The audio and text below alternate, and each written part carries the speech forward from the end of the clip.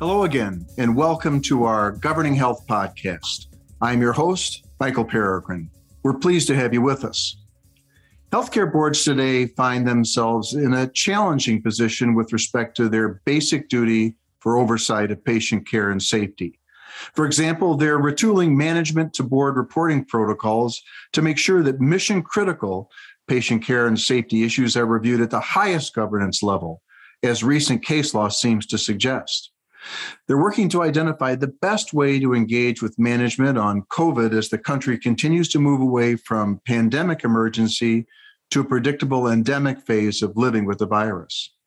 They're also considering their role in helping the organization prepare for what the White House recently projected as a significant wave of COVID infections, hospitalizations, and deaths this fall and winter. And they're considering whether, and if so, how, the organization should use its public voice in speaking to the larger public health issues of the day. In all of this, there's a basic understanding that the board won't be retreating anytime soon from a high level of engagement with management on patient care and safety matters. It's just a question of what's the best form of that engagement. And to help us answer that question, we're delighted to be joined by our old friend, Jamie Orlikoff. As many of you know, Jamie is president of Orlikoff Associates, Inc., a consulting firm specializing in healthcare governance and leadership, strategy, quality, patient safety, and organizational development. Jamie is the national advisor on governance and leadership to the American Hospital Association. He's been involved in leadership, quality, and strategy issues for over 40 years, and since 1985 has worked with hospital and health system governing boards to strengthen their overall effectiveness and their oversight of strategy and quality. And I'm also pleased to be joined by my partner, Sandy DeVarco, who leads McDermott Health's advisory on patient care and safety and accreditation issues. Many of you will recognize Sandy as the prime author of our recent client memo series on vaccination mandates and workplace safety developments. Jamie and Sandy, welcome both of you back to the program. And let's dive into it right away. And Jamie, turn to you.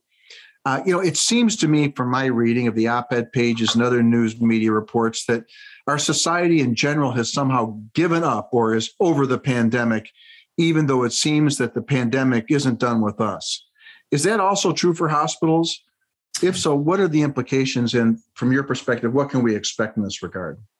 Well, first, thanks so much for having me again, Michael. But to your question, unfortunately, we're seeing a lot of wishing and hoping substituting for factual analysis and planning, even at the hospital level.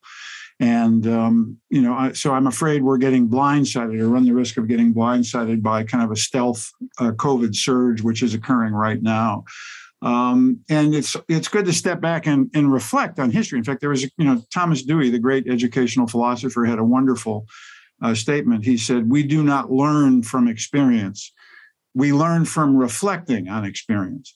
And so it's really important that hospital leadership take the time to reflect on what they've been through, how they are personally responding to this, and be able to segregate assumption from truth. And one great reflection to kind of ease into your question, Michael, is if we think about the flu pandemic of 1918, in several municipalities, most notably New York, the worst mortality rate occurred not in 1918, not in 1919, but rather in 1920, precisely because people were tired of the pandemic and they gave up. And they said, we're done and the pandemic is over. And just because they want it to be over doesn't mean that it is over. And so unfortunately, that's a lot of what's happening here. Great political resistance to mask mandates, fatigue in the general population. And to your point, unfortunately, this is percolating to the level of executive management and boards. And, one reason is, we're people and we feel the same way and we're exhausted.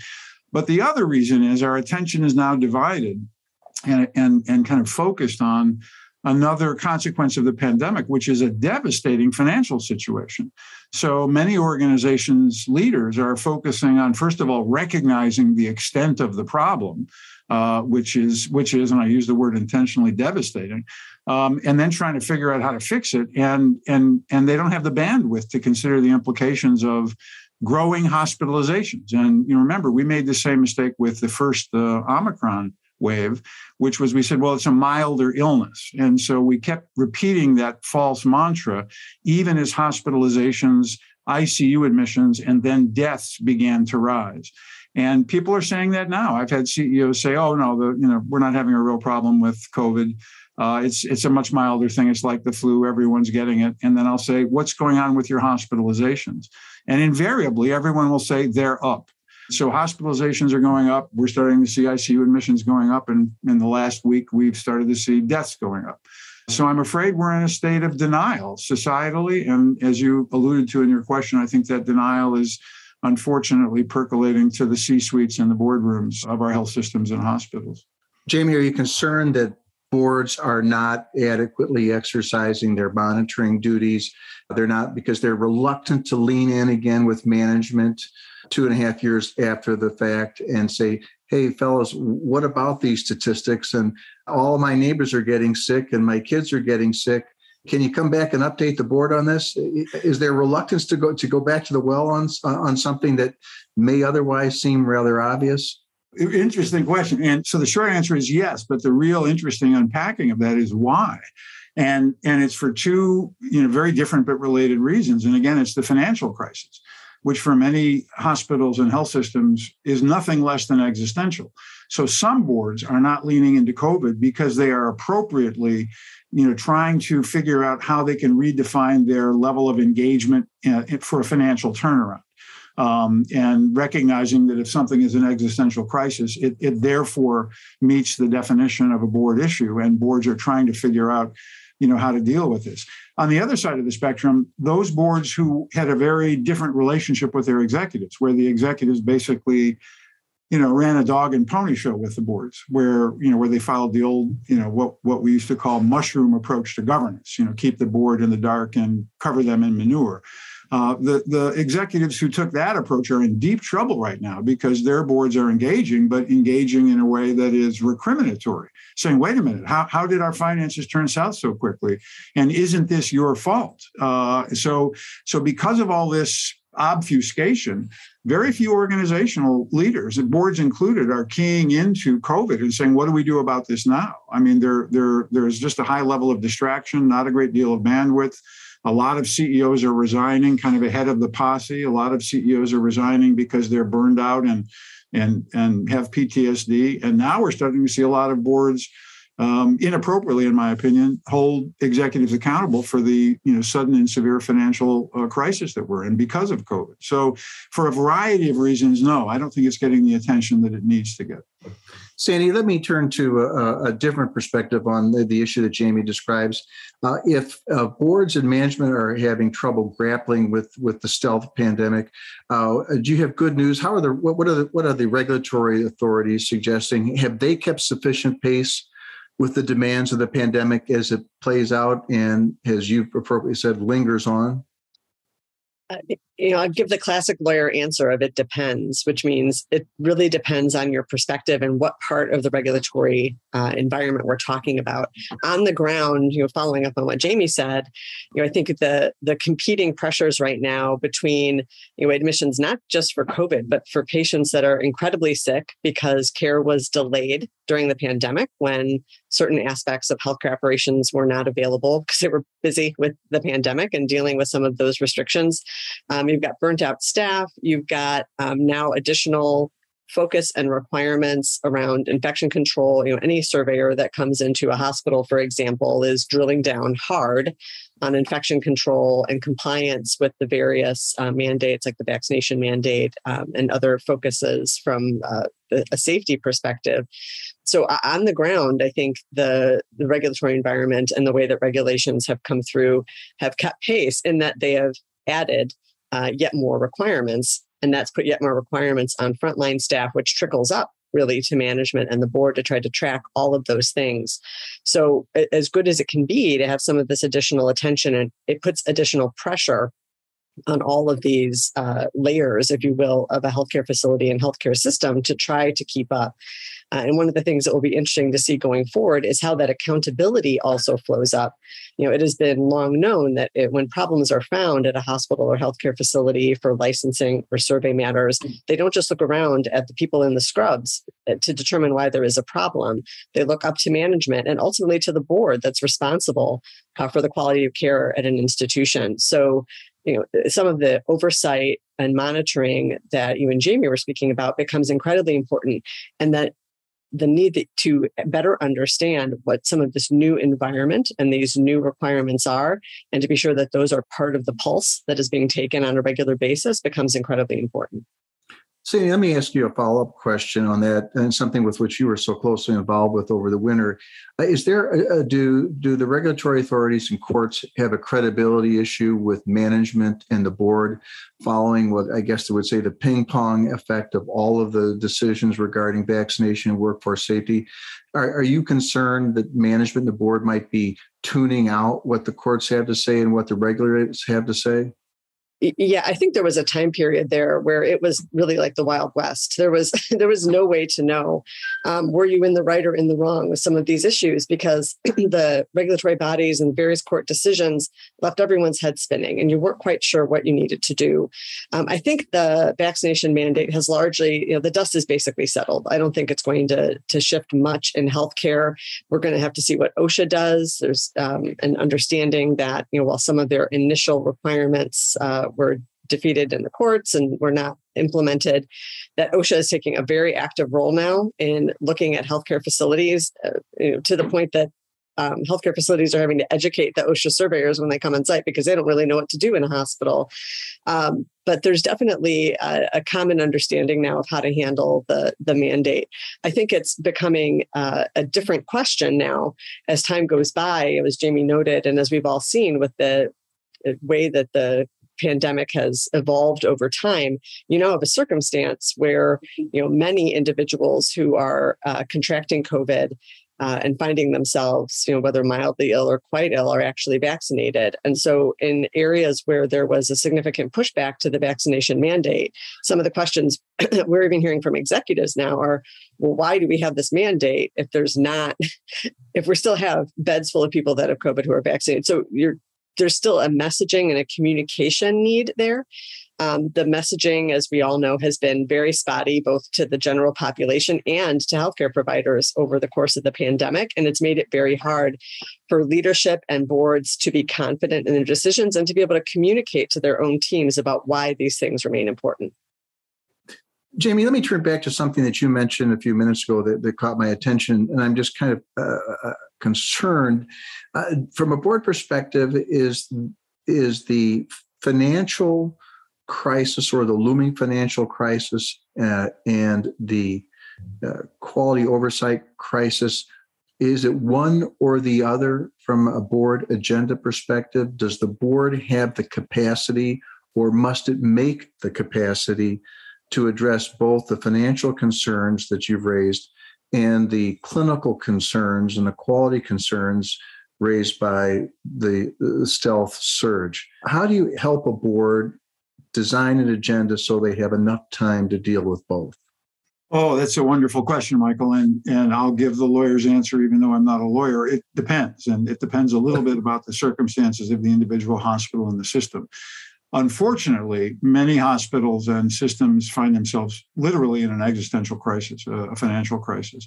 For those hospitals, they're not paying attention to quality. They're focusing simply on righting the ship financially, and I think it's arguably appropriate that they do that.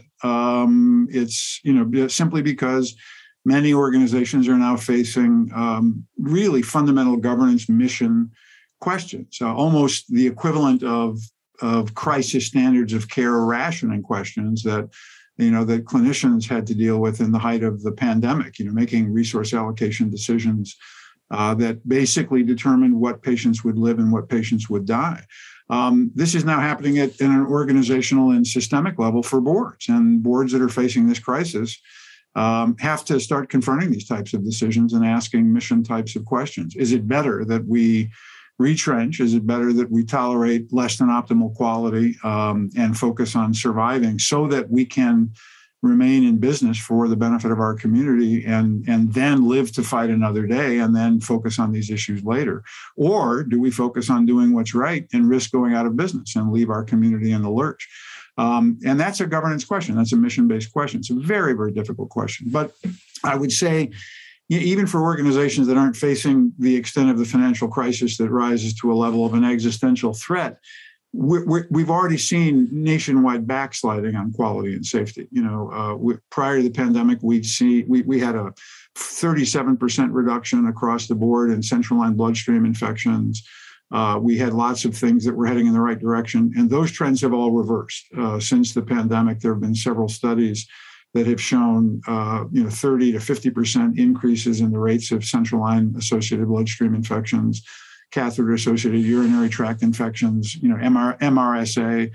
And the reason I give you these examples is because these are kind of benchmarks of systemic quality. If you can't control these, it's indicative of a systemic problem for quality in the same way that increase in sepsis rates would indicate that, and we're seeing that go up. So, I'm pretty certain, we haven't seen the data yet, that we're also going to see, when we do the retrospective analysis, spikes in medically related, iatrogenic preventable death, because of this. So we have to pay attention to it. And my advice would be, that boards that are not, in an immediate existential crisis really need to devote the time to this.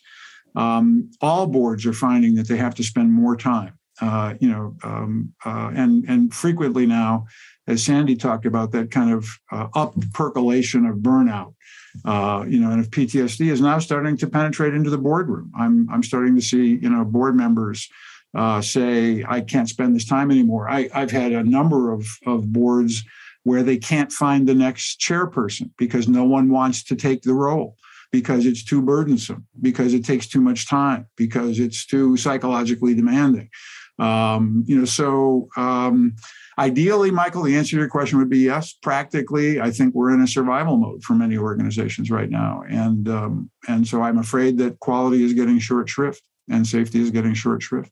Jamie, where does supply chain oversight weigh into all this? So there's some conversation that the board has an increased obligation to exercise oversight of supply chain issues, which is obviously an issue that's historically been the role of management.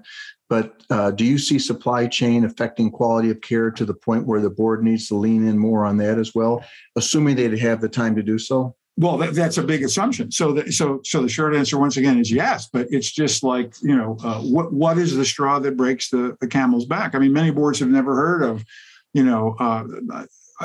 iron-based contrast dye, and now suddenly there's a shortage of this, which is having reverberating quality implications. And the problem with the supply chain issue is it's really difficult to have an accurate assessment of where your risks are. I mean, go back pre-pandemic. I mean, when Hurricane Irma hit Puerto Rico, it destroyed the only plant in the United States that made a very prosaic medical piece of equipment, which was IV bags and IV tubing. And that's really unsexy and not highly sophisticated. But if you don't have IV bags and IV tubing, you cannot administer medication to patients in the hospital intravenously. So the short answer to your question is yes. But the broader answer is, well, how? How does a board do that? What do I look at if I'm a board? How do I predict what the next supply chain shortage is going to be? Because it's such an integrated network of codependencies that any one little thing that on the face of it is irrelevant or doesn't matter that suddenly becomes unavailable can disrupt the whole system.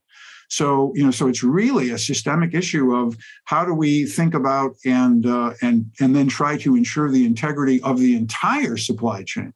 And man, that is just such a difficult thing to conceptualize, let alone get a handle on and control.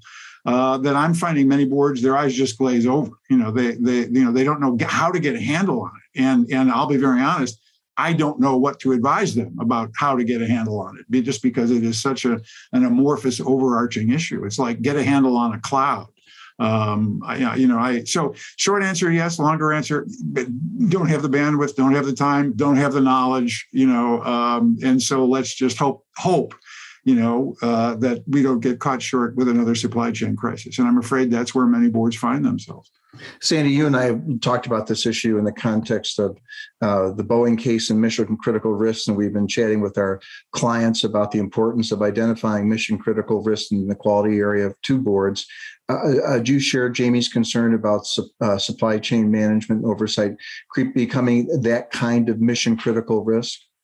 I do. And it's one of those things that I think sort of lurked in the background, because as Jamie noted, from time to time, something would come up like the hurricane in Puerto Rico or some other supply issue. But there was always seemingly a workaround. Like, oh, well, we can do this or we can do that, or, oh, there is this other company, with the reverberating effects, and the IV contrast issue is a great example of that. Those are totally unexpected. And in the face of everything else, the hospitals right now, and even imaging centers in these cases are, truly playing catch up. They're playing catch up with millions and millions of people who put off procedures that may have once been considered elective, but are now going to be considered urgent. People are coming in sicker, having all these additional issues, and there's really just no option. I was working with a health system client on the contrast shortage issue and trying to navigate, is there a way to work with regulatory structures, back to our other topic we talked about with regulation, and trying to balance regulation with trying to continue to provide care. And can we use single-use vials for multiple patients if we do these certain things? And it's really like, moving pieces on a chessboard and trying to figure out where you can assume a risk that is not going to have a quality and safety impact on patients, and may or may not actually be a regulatory problem all at the same time. And you're doing this with less staff, sicker patients in units and hospitals where people are, at their wits' end. Those who remain and keep working are, very burnt out, as we noted, has experienced the trauma of the last couple of years. And so you can work out one thing, you're going to balance your supply, and then you're going to have to deal with whether or not you have a patient incident or event, because you're doing those things with staff who can barely keep up. So, yes, I think all those things are incredibly important. And the diversification and understanding on the supply chain issues is incredibly granular. And, now with GPOs and other purchasing arrangements, it's not so easy as to say, just go to a different store. It doesn't work that way.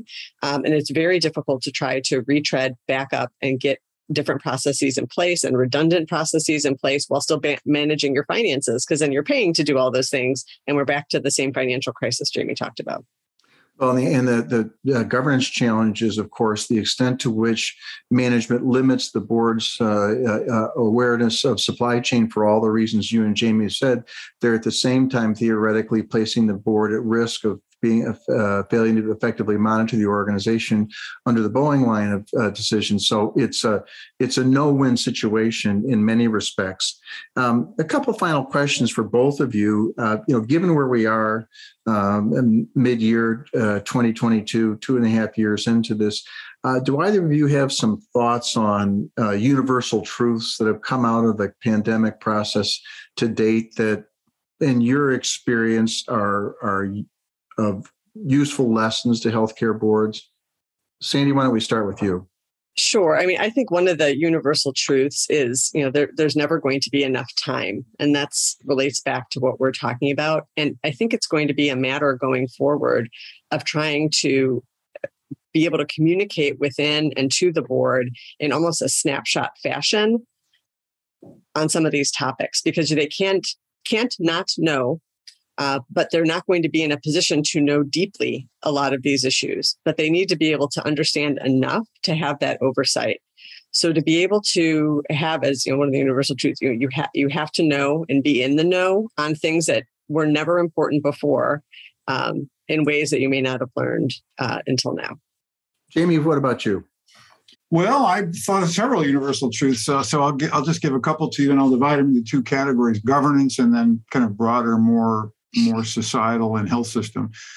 From a governance perspective, I think this has emphasized a couple of universal truths. The first one is there is no fixed, bright, shining, immovable line that separates governance from management, that it is inherently situational, that the notion of what's appropriate for the board to do is very much dependent upon the issues confronting society and the individual issues confronting that health system. So boards who are reluctant to engage on an issue like supply chain because it's not the board's role, are abrogating their responsibility. So one of the universal truths is that effective board CEO relationships are in a constant state of negotiation. What should we be doing now? What's appropriate now?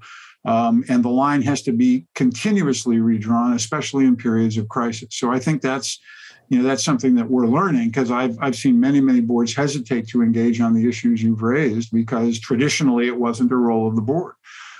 So I'd say that's one. I'd say the second universal truth is our voluntary community-based model of governance is insufficient for these issues and insufficient for the future. When you need boards that are packed with experts on particular issues who are willing to devote the time and the energy and assume the liability risk, the reputational risk, you have to pay them, and you have to hold them accountable to performance standards. And so I think another universal truth we're seeing is we cannot use the same model to govern the most complex organizations in human history. The large American hospital, the healthcare system, even a small hospital, we cannot use the same model to govern them that we use to govern our local churches and YMCAs and small community-based organizations. So I think that's a universal truth. And then the last one, I'll pull back to a societal hospital perspective, is we recognize, I think now we can't be all things to all people. Is the purpose of a hospital to take care of sick people, or is it to keep populations healthy? And I think one of the things we learned in the pandemic was we got caught in between those two curves, and it devastated us. And I think unless there is a major societal, conversation and an investment of resources, a universal truth is we can't do both well. And so we're going to have to make either an implicit or an explicit decision about what the purpose of healthcare systems really is. And that's especially true in this period of financial challenge when most organizations are retrenching and pulling back their horns and moving away from, issues that are conducive to population health so that they can survive. So I think that notion that you can talk the talk of population health while you're taking care of sick patients, but you cannot walk the walk and do both. And, and I would point out to you, even organizations like Kaiser Permanente, that had 80 years of experience in doing both, still took massive hits financially as a result of the pandemic. And so balancing this, what is the purpose? What is the purpose of what we're doing? I think is going to be a fundamental governance issue that we're going to be facing going forward that's been exposed because of the pressures of the pandemic. Well, before I let you both go, I want to seize on a word that you just used several times, Jamie, and that is purpose. And as many of our listeners know, that the question of the purpose of a corporation has been a part of a broader governance and corporate debate over the last several years involving ESG issues. But more principally, we have seen, I guess, over the last 18 months or so, an increasing willingness of corporations to exercise their public voice on leading social issues of the day, whether that be election matters, whether that be voting right matters, whether that be issues relating to abortion rights, things of that nature. And now comes gun control again. I would like to ask both of you, do you believe that it is appropriate for hospitals and health systems to reconsider whether they should be leaning in with their public voice on leading healthcare issues of the day, or if they are, given the time pressures that you've discussed, best to stick to what they know, what they have to do, and leave the public discourse to others? Sandy, what do you think? I think that's a classic damned if you do, damned if you don't scenario. Right? There's definitely an argument to be made for providing and making clear the support for the community, particularly with cases like what happened recently with the horrific school shooting, of reinforcing that in the community you are, as a health system, there for support and that there are resources available if individuals need help.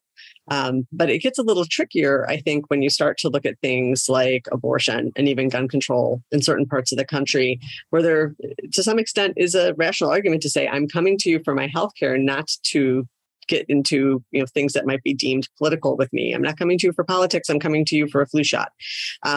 So I think it's a hard line to draw sometimes, but from a social conscience and social responsibility standpoint, I think we're seeing a lot more of that than ever. And there seems to be an expectation that there is some statement made or some affirmation made about, a certain business's role in some of these matters. But I do think it can backfire and has to be done in a way that is sensitive to you're a healthcare operation, and to understand that you're dealing with a number of different perspectives and views in the communities in which you operate. And in some communities, those messages might sort of backfire and get you some attention you may not have counted on.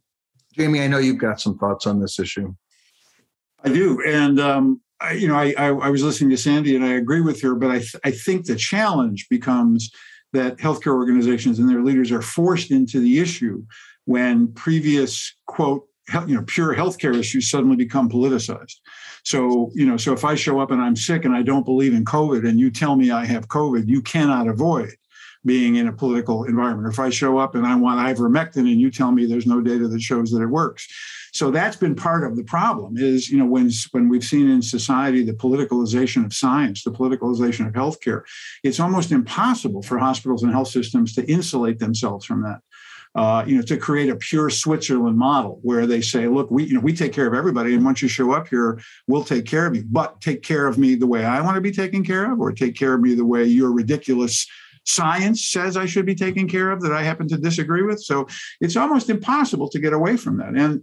And I think, as you asked the question, I was thinking there was a marvelous quote. And I wish I'd come up with it, but it's from a gentleman named Reed Annison, who is the publisher of a little itty bitty newspaper in Benson, Minnesota. And his quote, talking about this from the perspective of being a community newspaper was, "The easy part is speaking truth to power. The hard part is speaking truth to your community." And so, the great challenge, Michael, of what you're talking about is this is one issue for the leadership of a large multi-state healthcare system. It is an entirely different issue for the board of a critical access hospital in a small community where everyone on that board lives and works in that community. And that brings us back to that question of what's the best way of governing and how can a board, if this does become either by choice or by necessity, a role of a board and leadership to be a leading voice.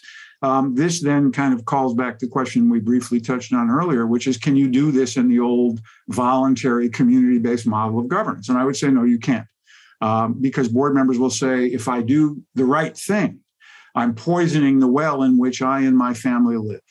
And I've seen board members get death threats. I mean, I've got a collection of emails I've received from members of the community that my health system serves, which I try to be, humorous about, but, are really quite frightening. And if I lived in that community, which I don't, because I'm an outside board member, I wouldn't be able to take a dispassionate, humorous view of it. I would be worried about my safety and the safety of my family.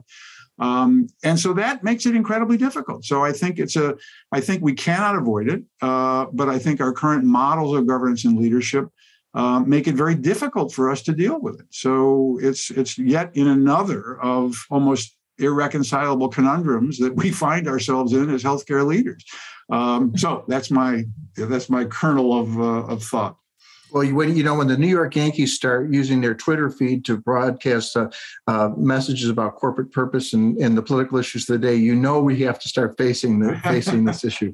Jamie Orlikoff, Sandy DeVarco, thank you both so much. What an interesting conversation.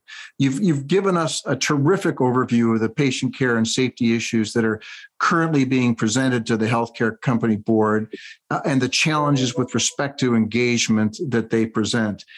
You've really made the case, I think, for greater rather than reduced board engagement on these issues as we continue to evolve to endemic status and deal with, Jamie, as you said, the financial crisis that many institutions are having at the same time. And that whole question of increased engagement is got to be the part of a conversation to have with management, but a sensitive conversation, no doubt. So we thank you so much. Thanks so much for joining us for today's episode of Governing Health. Be sure to subscribe to the full complimentary podcast series. You can find us on iTunes, SoundCloud, and YouTube. There you'll be able to stay up to date with all of our future episodes and to re-listen to the old ones. Until then, I'm your host, Michael Peregrine, saying thanks so much for listening. This material is for general information purposes only and should not be construed as legal advice or any other advice on any specific facts or circumstances. No one should act or refrain from acting based upon any information herein without seeking professional legal advice. McDermott, Will & Emery makes no warranties, representations, or claims of any kind concerning the content herein. McDermott and the contributing presenters or authors expressly disclaim all liability to any person in respect of consequences of anything done or not done in reliance upon the use of contents included herein. Copyright 2022 McDermott, Will & Emery. All rights reserved. Any use of these materials, including reproduction, modification, distribution, or republication without the prior written consent of McDermott is strictly prohibited. This may be considered attorney advertising. Prior results do not guarantee a similar outcome.